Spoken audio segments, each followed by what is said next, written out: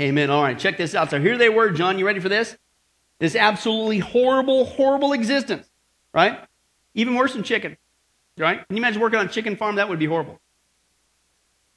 Let's just keep moving on. But anyway, that's right. We'll get it rolling. A horrible, horrible existence that just seemed to tumble on forever and ever and ever, never ending, never slowing down. The same years and decades of torment and regret and sorrow and pain, blanketed darkness, nights never ending, constant consciousness, lostness, aloneness, loneliness, rumblings from the pit, groans, torturing fire, choking smells, unending and unending, no letting up, no relief, no comfort, never resting, never ceasing, no end in sight. 100 years rolls into another 100 years, slowly turning over into 1,000 years, painstakingly going into another 1,000 years. The same grinding pain, the continual bone-racking agony, the screams upon screams, the weeping upon weeping, the echoing sighs upon sighs. Is it ever going to end? All of a sudden, bang, just like that.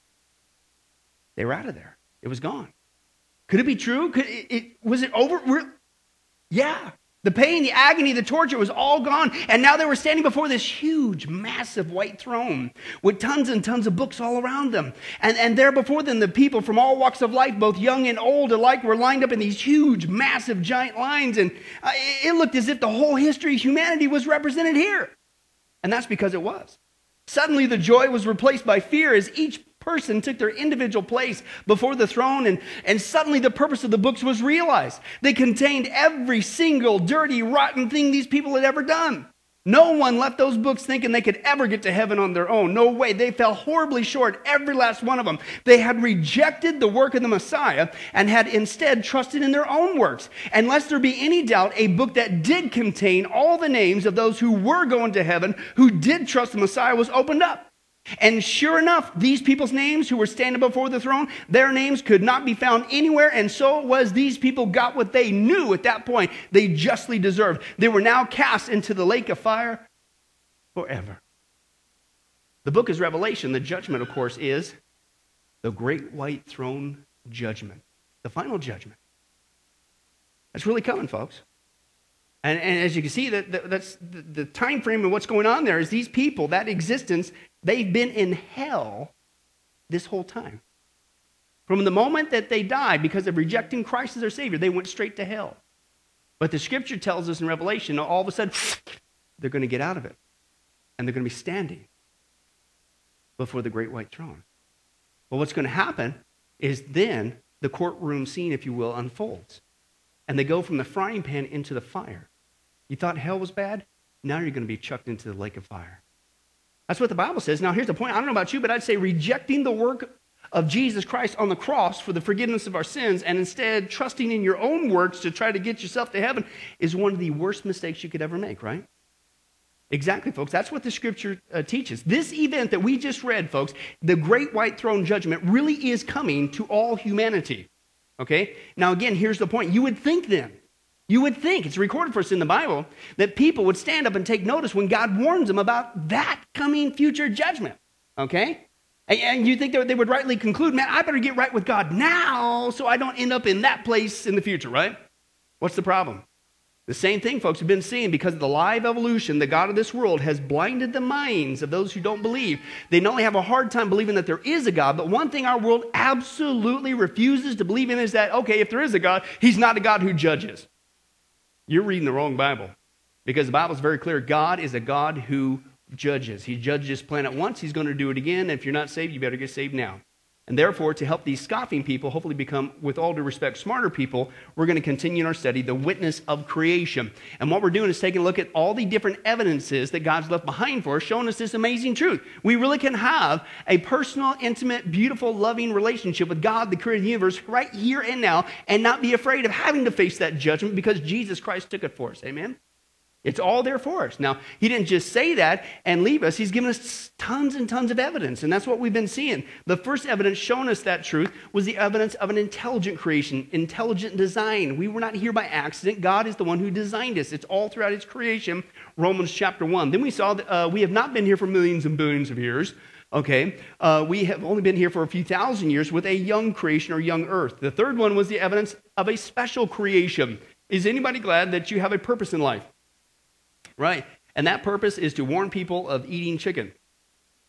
All right, that's my purpose. You got another one. But we all got a purpose, all right? But we all have the same purpose, is that God has created us. A special God has given us a special opportunity through Jesus, his special son, to have a special relationship with him. Isn't that much better than, hey, guess what? You came from nothing, you are nothing, and you go nowhere when you die. Get out of bed and be productive.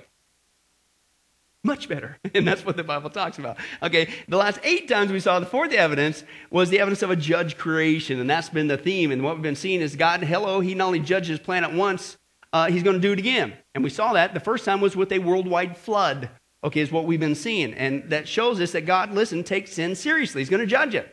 Okay, you can either have it be judged through his son, Jesus Christ, and be forgiven of that, or try it on your own, which I don't recommend, okay? But God has judged this planet once because of sin. And we believe that not just because the Bible says so, not that that's bad, that's where we need to start, okay? But since we live in such a skeptical, scoffing society, we need to do our homework. Okay, and so we took a look at the evidence, and last time we saw the evidence of a glorious civilization says so. And what we saw, if you recall, was the evidence of advanced technology, even ancient artifacts that are found all over the world that blows the theory of evolution once again out of the water. Contrary to what evolution would say, based on the evidence of what we find in the dirt, okay, there was never a time in the history of mankind when mankind was a bunch of dumb brute apes dragging their knuckles on the ground, hoping that somebody could invent it really soon, let alone wheels, so they can get to Walmart. No. Okay, there was never a time. The further you go back in mankind's histories, we saw that evidence mankind was super duper smart. That's what the scripture talks about. In Noah's day, they were super smart, highly advanced. In fact, we're only so advanced, folks, as we saw if you were here last week, so advanced that we can't even duplicate what they've done in certain instances, or certain things, even like electricity and batteries, we're just relearning right now. Okay? But it agrees with the biblical account. It disagrees with evolution completely, but what do they do when they come across these things? It's an anomaly, which is the code word for, hush it up, Bob, chuck it in a box and hide it. Right? That's what it is. So just because you can label it as a word like that, that doesn't mean that you explained it away. They don't. But it agrees with the biblical account. But that's not all. The third evidence that we really had a glorious high-tech civilization in the pre-flood world, just like the Bible presupposes and tells us, is the evidence of an amazing migration. Okay? Evolution would have you and I believe that mankind had its beginnings somewhere around the Mesopotamia area, and he was pretty much locked into that area generally, and he really didn't branch out. And it's only until recently, in like 1492, that we had people like Columbus even made it over here into the Americas. How many guys would say that's probably not true? Hey, you scholars, yeah, it's not true at all. The Bible gives us, once again, a different picture. The people in the pre-flood world carried that technology and that knowledge with them. Okay, and they had the ability to transverse back and forth across continents right after the flood. And we're going to see a ton of that evidence. But let's take a look at that Genesis account first. Genesis chapter 10 and is our opening text, verse 21 through 32. Let's take a look at what God says happened after the flood. Okay, and what did these people do? Were they stuck in one area, or did they kind of cruise around the planet? And then let's look at the evidence. Now, as you turn there, this is one of those passages that, I don't know if it's a conspiracy or whatever, but you rarely ever hear preached on, okay? And as we go through this tonight, I think it's going to be pretty obvious as to why it's very rare that you've ever heard, if you've ever heard, a sermon on Genesis chapter 10, the genealogies. But let's take a look at that passage there. Verse 21 starts with this. He says this, sons were also born to Shem, whose older brother was Japheth. Now, Shem was the ancestor of all the sons of Eber. The sons of Shem were this: Elam, Ashur, Arphaxad, Lud, and Aram. The sons of Aram were Uz, Hul, Gether, and Meshach. Arphaxad was the father of Shelah, and Shelah was the father of Eber. Now, 2 sons were born to Eber. One's name was Peleg, because in his time the earth was divided. His brother was named Joktan. Joktan was the father of Almadad, Shalef, Hazar-Merveth, Jira, Hadaram, Uzal, Dikla, Obal, Abimael, Sheba, Ophir, Havilah, and Joab. That's why people don't want to preach on this. Took me 27 times. I still kind of flubbed it up, but I tried my best. Okay, but anyway, that's my theory. Anyway, all these were sons of Joktan, right? Keep reading. The region where they live stretched from Mesha towards Sephar in the eastern hill country. These are the sons of Shem, by their clans and languages and their territories and nations. These are the clans of who? Noah's sons, okay? Why is that important? Because who survived the flood? Noah and his family, his sons, right? According to their lines of descent within their nations. Now, here you go. From these nations, they were stuck in one area for millions and millions of years. Oh, I'm sorry. So right after the flood, Noah's family, it says right here, they what? Spread out over the earth after the what? After the flood. So the Bible gives us, shocker, once again, a different picture than evolution would try to paint you and I. The Bible says that the descendants of Noah's sons, Ham, Shem, and Japheth, which is where all humanity comes from, by the way, okay, spread out over the earth after the flood. They did not say that they were stuck in a section of the earth. It didn't say a small portion of the earth. What did that text say? They spread out all over the earth. Okay, that's what the scripture says. Okay, and again, this is contrary to what evolution would say, that mankind was just a bunch of apes dragging their knuckles, stuck in this one area, and slowly as they evolved and spread out over the... No. Okay? So obviously we got two different accounts here. So when you do that, what do? Well, you call it an anomaly and just move on. No, that's not how you... That's what they do, but that's not what we're going to do. We're going to put it to the test, and do we see any evidence that mankind had the ability to migrate across the planet early on, even as far back as shortly after the flood? Yeah. In fact, we find all kinds of things, folks, buried in the dirt. Evolution has no answer for. Only the biblical account gives us this ability. Mankind was super smart from the start. They carried that technology, even travel technology, with them. Let's take a look at some of that evidence. First of all, we see that in coins all over the world. Roman coins have been found in Venezuela, Maine, and even in Texas at the bottom of an Indian mound. You can't say that, well, it was just later and you assume it was a long time ago. No, it's at the bottom of an Indian mound. Okay. How did Roman coins, I thought it wasn't until Columbus, unless, of course, people were traversing over the earth and we've been told a lie. That's the tip of the iceberg. In 1957, a boy found a coin in Alabama that was from Syracuse on the island of Sicily dating back to 490 BC. Now, because we all know that the Romans took their vacations in Alabama. Man, they got good gumbo. What? What is a Roman coin doing in Alabama? Okay, interesting. In the summer of 1882, a miner in British Columbia found 30 Chinese coins 25 feet below the surface that were older than 2000 BC. What? Chinese were in Canada over? Yeah, folks, they've been all over the earth, just like the Bible says. While sinking a fence to the depth of about 2 feet, a bronze coin was unearthed by this guy, Mr. Andrew Henderson, near Barron Falls, Australia in 1910. The coin was positively identified as Egyptian, having been minted during the reign of Pharaoh Ptolemy IV around 200 BC in Australia. What is that? What? What? I thought we were still stuck in the area hoping fire would come. Yeah, we've been lied to. In Gordon Vale, Australia, a second bronze coin was dug up that was later identified as a Greek coin minted around 28 BC. You see, obviously, the proof is in the pudding. The Romans went to Alabama for vacation.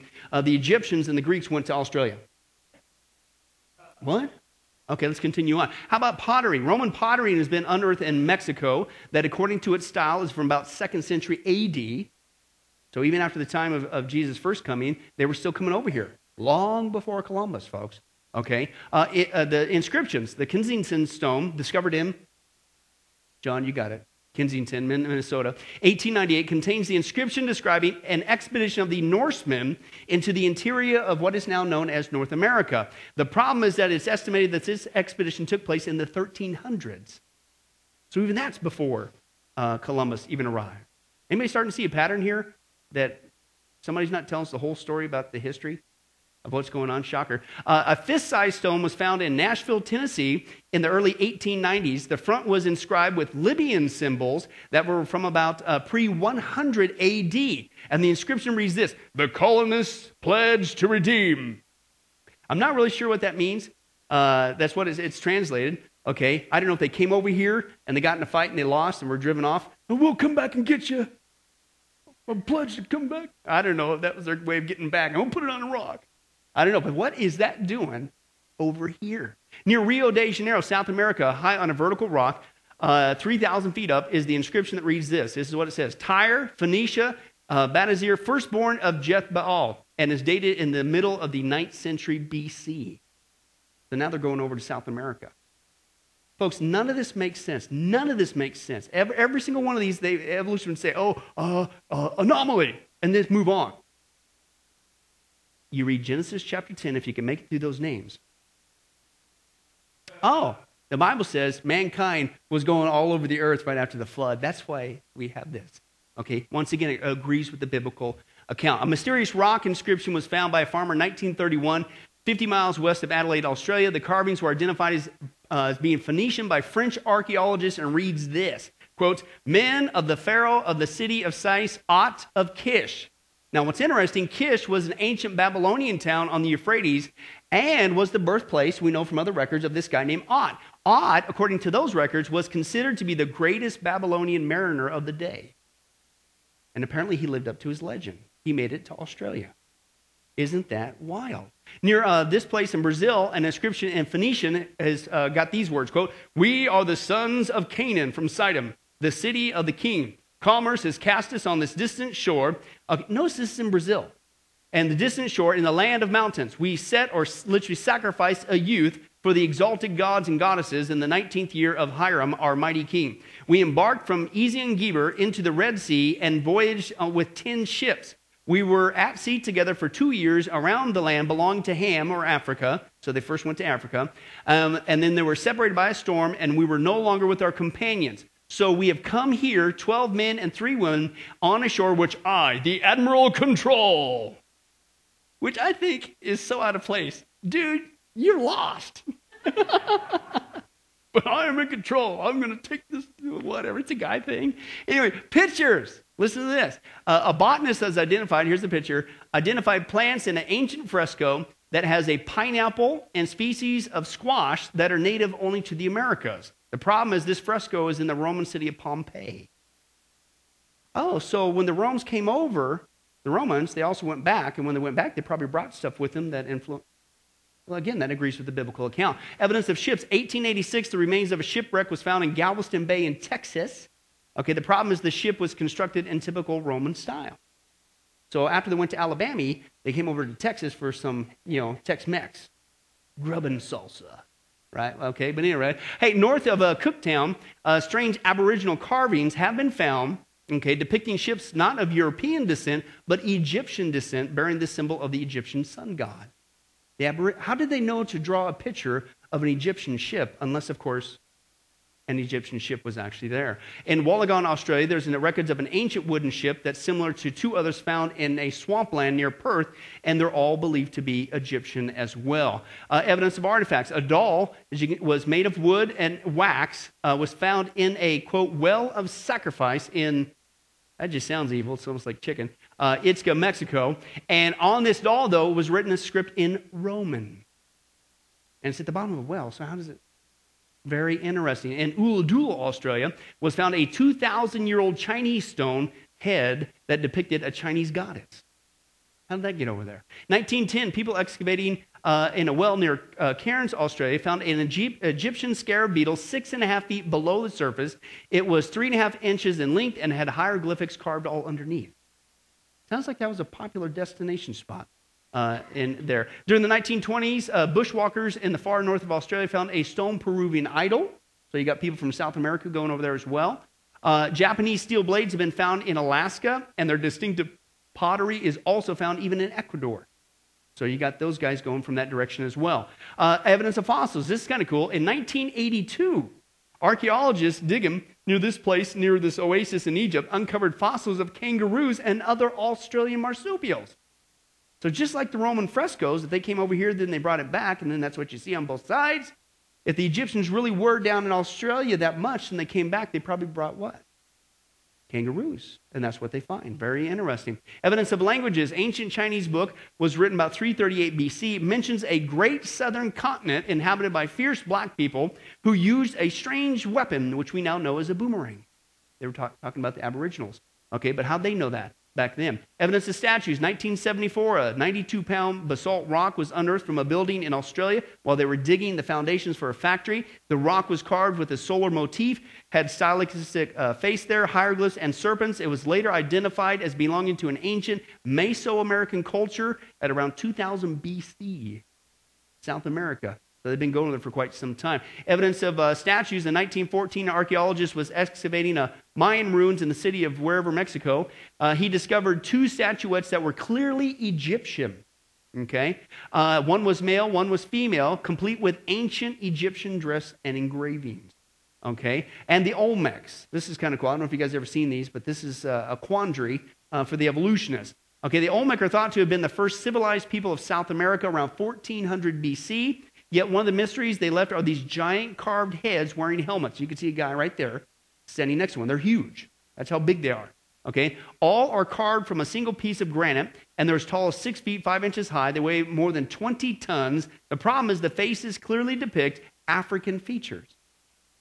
How would they know how to draw an African person unless they were over there at that time? Okay? Yet historians tell us that Africans didn't come to the Americans until the time of Columbus. Stranger still are the numerous white people features, European, that have also been unearthed there. You can see some different examples there. How do they know how to draw all that stuff? Very interesting. So the question is, what was an advanced black and even possibly white pre-Hispanic civilization doing in the Americas prior to and even more advanced than the Maya and the Aztecs? Okay? No one knows where they came from, where they went. They don't know how they moved those huge stone sculptures from distant quarries. Traditional archaeology does not have the answers, yet if you believe that man has always been advanced like the Bible says, you can easily see where they come from, right? In other words, only the biblical account agrees with all the evidence that we actually find. Shocker, God doesn't lie. One person said this: evolutionists want so much to show a steady, inevitable progression from caveman to advancing man. But Bible believers understand that man has been building what? Cities right from the start. And not just building cities, but they had the technology, exactly like Genesis 10 said, that after the flood, they were going all over the earth.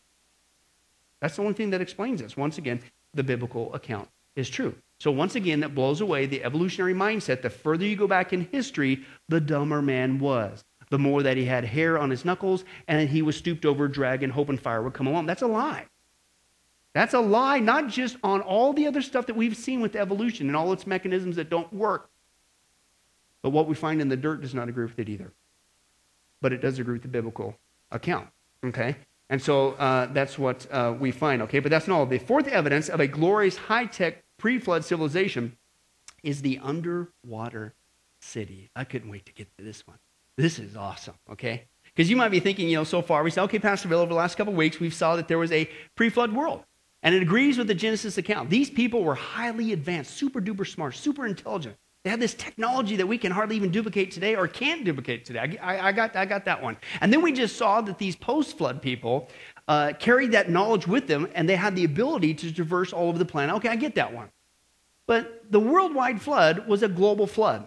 And if there was a whole giant global civilization, including cities, the whole 9 yards, you would think that we would be able to find, and it was submerged, some evidence of their settlements. We already saw some artifacts in the previous study. They find some pottery, they find some gold jewelry and things of that nature, and trinkets and bells, and so we find that. But you'd think they'd find some pieces of their cities or settlements. I said all that, John, to say what? We do. That's right. Give it up for John tonight. We find all kinds of stuff in the ocean. Watch this. This is really cool. In January 1967, the Illuminaut, the world's deepest diving submarine at that time, discovered an undersea road off the coast of where? Florida, Georgia, and South Carolina. The road extended to depths of 3,000 feet, was paved by a layer of magnesium oxide. Arthur L. Market, the owner of the sub, reported that the currents kept the road swept clean, so it looked just like a what? A blacktop road. In fact, so much so that they had actually attached wheels to the Illuminaut, and it rolled right along that road perfectly fine. One person stated this: what technology could build a long blacktop paved road for hundreds of miles that was still in good condition many thousand years later? Alien is what we saw that they'll say. Now, if you believe in evolution, you're going to have to force to say that, okay, apparently they must have did this just before they invented fire. The apes dragging their knuckles, maybe they had tar on their knuckles, Ron, and they were just going back and forth, and over 1 million years it created this road. It was perfectly flat, and yeah, whatever. Okay, obviously it doesn't agree, but it agrees with the biblical account. Okay, where'd that road come from? Is that a road left over from Noah's society? Interesting. That's not all. They also find them in the Atlantic. In 1966, during a research expedition, this guy, Robert J. Menzies of Duke University, photographed what appeared to be rock columns under 6,000 feet of ocean. What are rock columns doing down there? In what's called the Milne Edward Deep. He admitted that the discovery of this may indeed be the ruins of an ancient city, and very well could be, quote, one of the most exciting discoveries of this century. Some of the columns are half buried in mud, while others are standing upright. Many of them appear to have some kind of writing on them.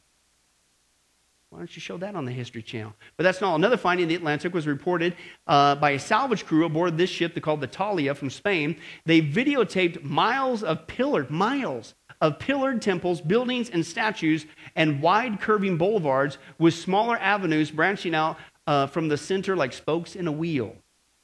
That's not a natural occurrence. How about in Cuba? Evidence of an ancient city was recently found a half-mile down off the coast of Cuba, thanks to some Canadian and Cuban researchers. And they not only found structures like those at Stonehenge and Easter Island, but some of the structures were over 1,300 feet wide, over 130 feet high. Some of them are sitting on top of each other. They all show very distinct shapes and symmetrical designs of a non-natural kind. In fact, one of the anthropologists said that the still photos taken from the videos show symbols and inscriptions, and it's not yet known what language the inscriptions are written in. And this caused one of the researchers to state this: listen, it is stunning. What we see in our high-resolution sonar images are limitless rolling white sand plains, and in the middle of this beautiful white sand, there are clear man-made large-size architectural designs. And listen, it looks like when you fly over an urban development in a plane and you see highways, tunnels, and buildings. Except it's at the bottom of the ocean. I wonder how it got there. Which starts to make you wonder about this whole legend of Atlantis. Maybe there's a lot more truth to that, except it's been minimized over the years. It wasn't just Atlantis, one city, if you will. It was the whole planet that got submerged. And maybe even that's where some of those legends come from. But this is what we find underneath. The problem is, if the dating proves accurate, it means that an advanced ancient civilization had erected these vast stone structures long before the wheel was invented in Sumeria and the sundial in Egypt. Okay, researchers also think that the city is much larger than what the projections show, and it may extend for even many more miles. Huge on the bottom of the ocean. But India, this is wild. Recently, there was an underwater find in India that, as they said, could rewrite history. Local fishermen in that area for centuries believed that a great flood consumed a city in a single day. But nobody believed them. Because, those locals don't know nothing. They haven't been to the universities to be brainwashed with evolution, so they don't know any better, right? Well, watch this. This guy, Graham Hancock, secular guy, by the way, he took them serious, and so he and a team went out and checked it out, and what they found was extensive area of structures that were clearly man-made. In fact, the scale of the submerged ruins covers several square miles and are as spectacular, this is their words, as the ruined cities submerged off the Alexandria in Egypt. The problem is, if the dates hold true, it would totally upset previous archaeological opinion because they don't recognize any culture in India capable of building anything like this during that time. In other words, wait a second. At that time, man's supposed to be dragging his knuckles, still trying to create that asphalt highway back and forth from Florida, right? And it said this: there's a huge chronological problem in this discovery. It means that the whole model of the origins of civilization with which archaeologists have been working with will have to be, listen, remade from scratch. In other words, we've been lied to. They can spout this all they want. Yeah, they got control of the media. Yeah, they keep putting these programs out. Yeah, they got control of the schools, but it doesn't line up with the fact. Oh, but guess what it does line up with? The Bible. That's right, Ruth. I saw that coming out there. The Bible. Shocker. Okay, and that's why Hancock himself said, and this is a secular guy, he said, scientists should be more open-minded. I have argued, he said, for many years that the world's flood myths deserve to be taken what? Seriously, because that's where the evidence leads. A view, he says, that most Western academics reject, but here he says we have proved the myths right and the academics wrong. That's a secular researcher, by the way. And in Japan, one of the most amazing ones of a city that's completely submerged is off there at the coast in Japan, and it's called Yonaguni, right? That's what you do when you tickle somebody in the armpit. No, it's the name of the city. I know you're thinking that. Okay, this one you have to see with your own eyes. You tell me if this is not man-made. What is this doing under the ocean? Let's take a look. The sapphire blue salt water of the East China Sea holds a bounty of natural wonders for those who come here. This undersea world has rarely been seen by people outside the tiny Japanese diving community that claims this part of the ocean for their own. In 1987, scuba instructor Kihachiro Aratake sets out to find ways to attract more divers to Yonaguni. But what Aratake discovers instead is even more unique, even more spectacular than anything he could have possibly imagined. When I first saw it, I had goosebumps and felt strange, wondering why something like this exists underwater. To Aratake, the stone megaliths he discovers look like the remnants of an ancient ceremonial structure. Masaaki Kimura is a professor of physical sciences at the University of the Ryukyus in Okinawa, Japan. In 1992, he is the first scientist to explore and measure the underwater phenomenon. This one is the body, yes. Okay. The main structure is over 500 feet long, almost the length of 2 football fields, and taller than an 8-story building. To Kimura and his team, this is more than a collection of interesting rocks. Our studies show proof that the monument is not artificial, but is man-made. But Kimura's studies, published in Japanese and circulated only within his own academic community, failed to reach the West. Photographs are circulated on the World Wide Web, where they attract the attention of Western divers. Among the first on the scene are husband and wife team Gary and Cecilia Hagland, underwater photographers who have made more than 9,000 dives around the world. The first time that we dove on the monument, it just seemed like I was in some sort of a science fiction movie, flying across some city, this massive, massive city. And when I got back up on the boat, I had no words to describe it. The photographs of the monument also impress Graham Hancock, a former correspondent for The Economist and author of a series of books on Earth's oldest known structures. Hancock immediately takes a crash course in scuba diving so he can see the monument for himself. My first impressions when I first saw the main underwater structure at Yonaguni were of complete awe.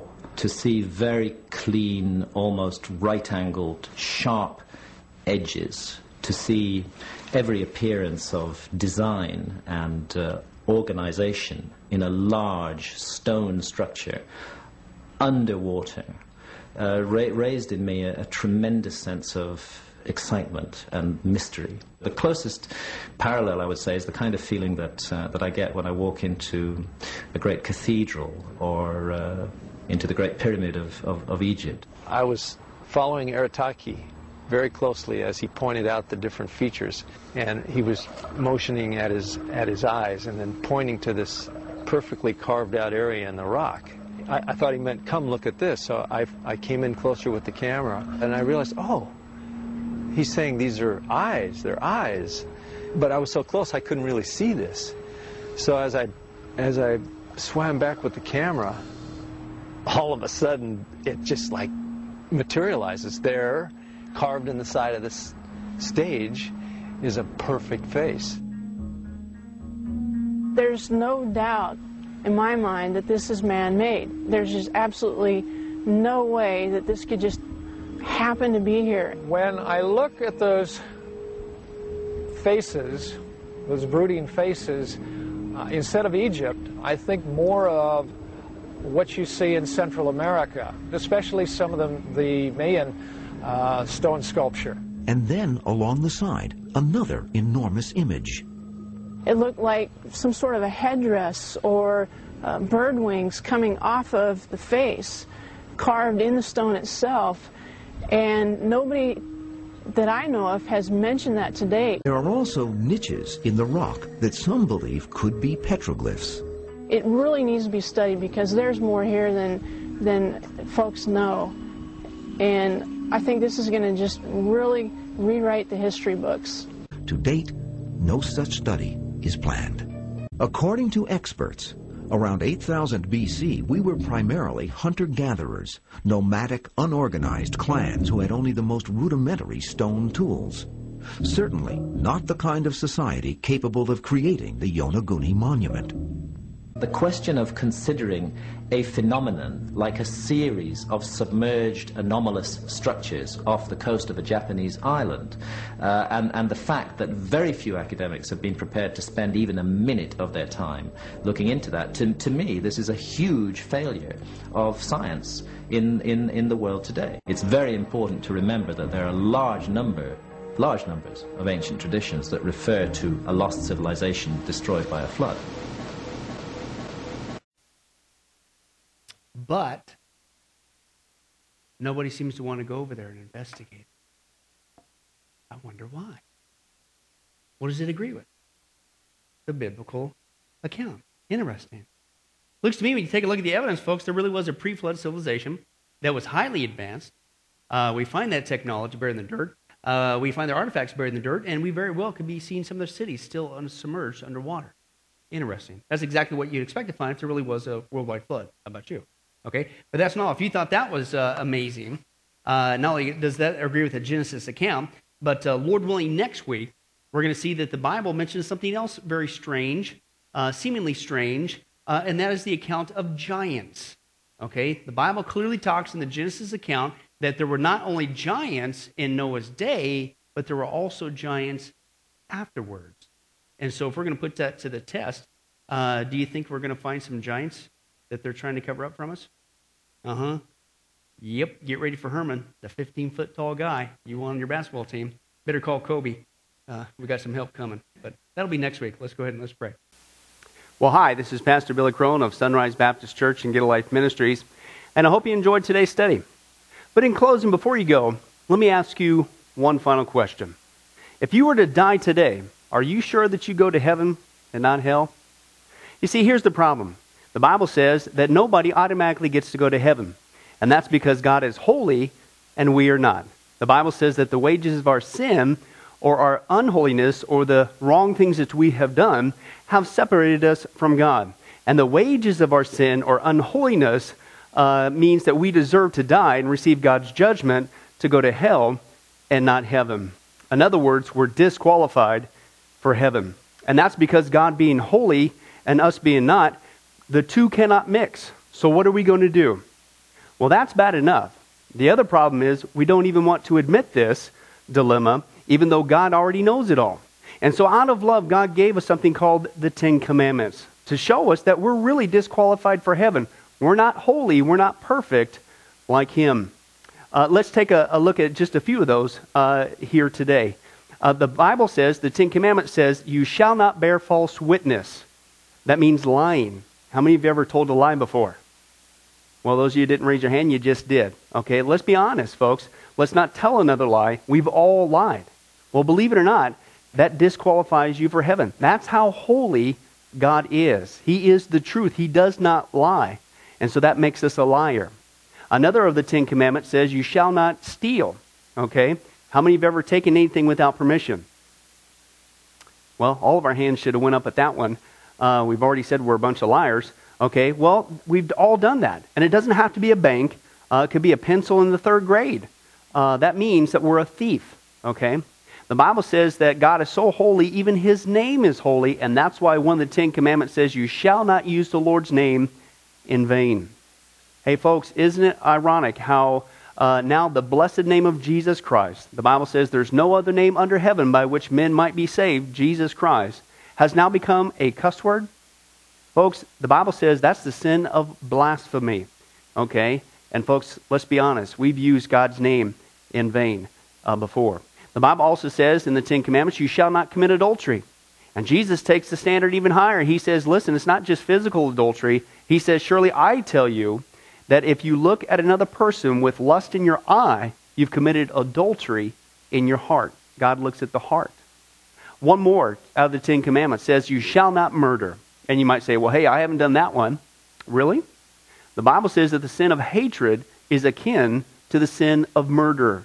You, in other words, in your heart, wish they were dead. You pulled the trigger, if you will, in your own heart.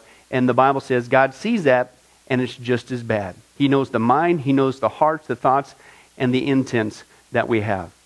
Folks, that's just 5 out of the 10 commandments. How you doing? Not very well. None of us can keep them. They're God's x-ray to show us that we're disqualified. And so when, not if, your time comes, because we're all marching towards the grave at different speeds, you're going to have to stand before God. And you're going to have to say who you really are. He already knows. Hey, God, let me into heaven. I'm a liar. I'm a thief. I'm a blasphemer, adulterer, and a murderer. Folks, the Bible is clear. Such people as these will not inherit the kingdom of heaven. That's the problem. Here's the good news. God so loved the world that he sent his one and only begotten Son, Jesus Christ, that whoever believes in him, what he did on the cross on our behalf, that we will not perish, we will not go to hell, but he will give us the gift of eternal life.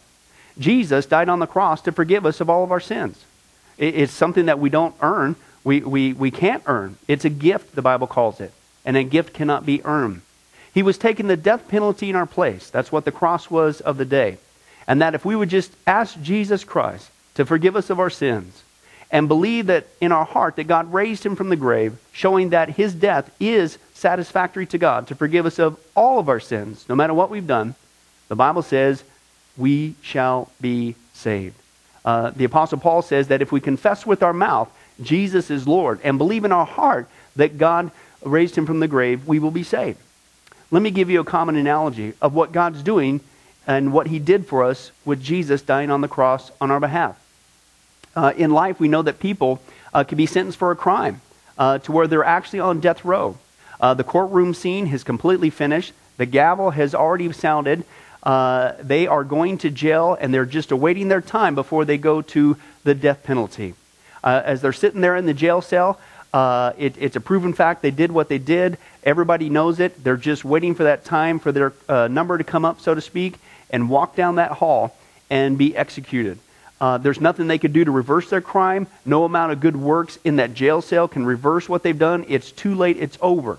But believe it or not, there's one way that people even today can get off a death row. And that's if the one in authority, the governor, if he were to, out of mercy and kindness, nothing that the person did, because they don't earn it and they don't deserve it, and they can't earn it, if he would grant them what's called a pardon, out of the kindness of his heart, he has the authority to grant them a pardon and absolve them completely of their crimes against the state. And did you know that there's actually been people that this has happened to, that the governor, out of mercy, has granted them a pardon as a gift, and they've gone down to the jail cell and handed that person, extended it through the bars, here, I'm granting you a pardon. If you would just receive it, you can go free right now. And did you know that there's actually been people who've said, no, I don't want your pardon. And so what happened is of their own doing, even though they had a way out, they still had to go to the death penalty. Folks, can I tell you something? That's what God did for us with Jesus dying on the cross. He sent his Son to take the death penalty in our place. God, has the authority to grant us through Jesus a complete pardon. And every day that you're still alive, God is extending to you spiritually this pardon. But a pardon does you no good unless you reach out and receive it by faith. Won't you do that today? Won't you call upon the name of Jesus Christ? Ask him to forgive you of all of your sins, to trust in his work on the cross to pardon us from all of our crimes, our sins against God. God loves you. He wants a relationship with you. But there's only one way to heaven. It's Jesus. There's only one way to get off a death row. It's through the cross of Jesus Christ. Won't you do that right now? Well, this has been Pastor Billy Crone of Sunrise Baptist Church and Get a Life Ministries. And if there's anything that we can do for you, please don't hesitate to contact us. Our number, our information will come up here on the screen shortly. And if there's anything we could do for you, please don't hesitate to let us know. Thank you for joining us. And remember, I hope to see you in heaven. God bless. Thank you for watching this presentation from Sunrise Baptist Church. If you would like to send us a letter or any other kind of postage, you can reach us at 1780 Betty Lane, Las Vegas, Nevada, 89156. For more information, you can give us a call at 702-452-8599 or email us at bcrone@getalifemedia.com, or you can visit our website at www.getalifemedia.com.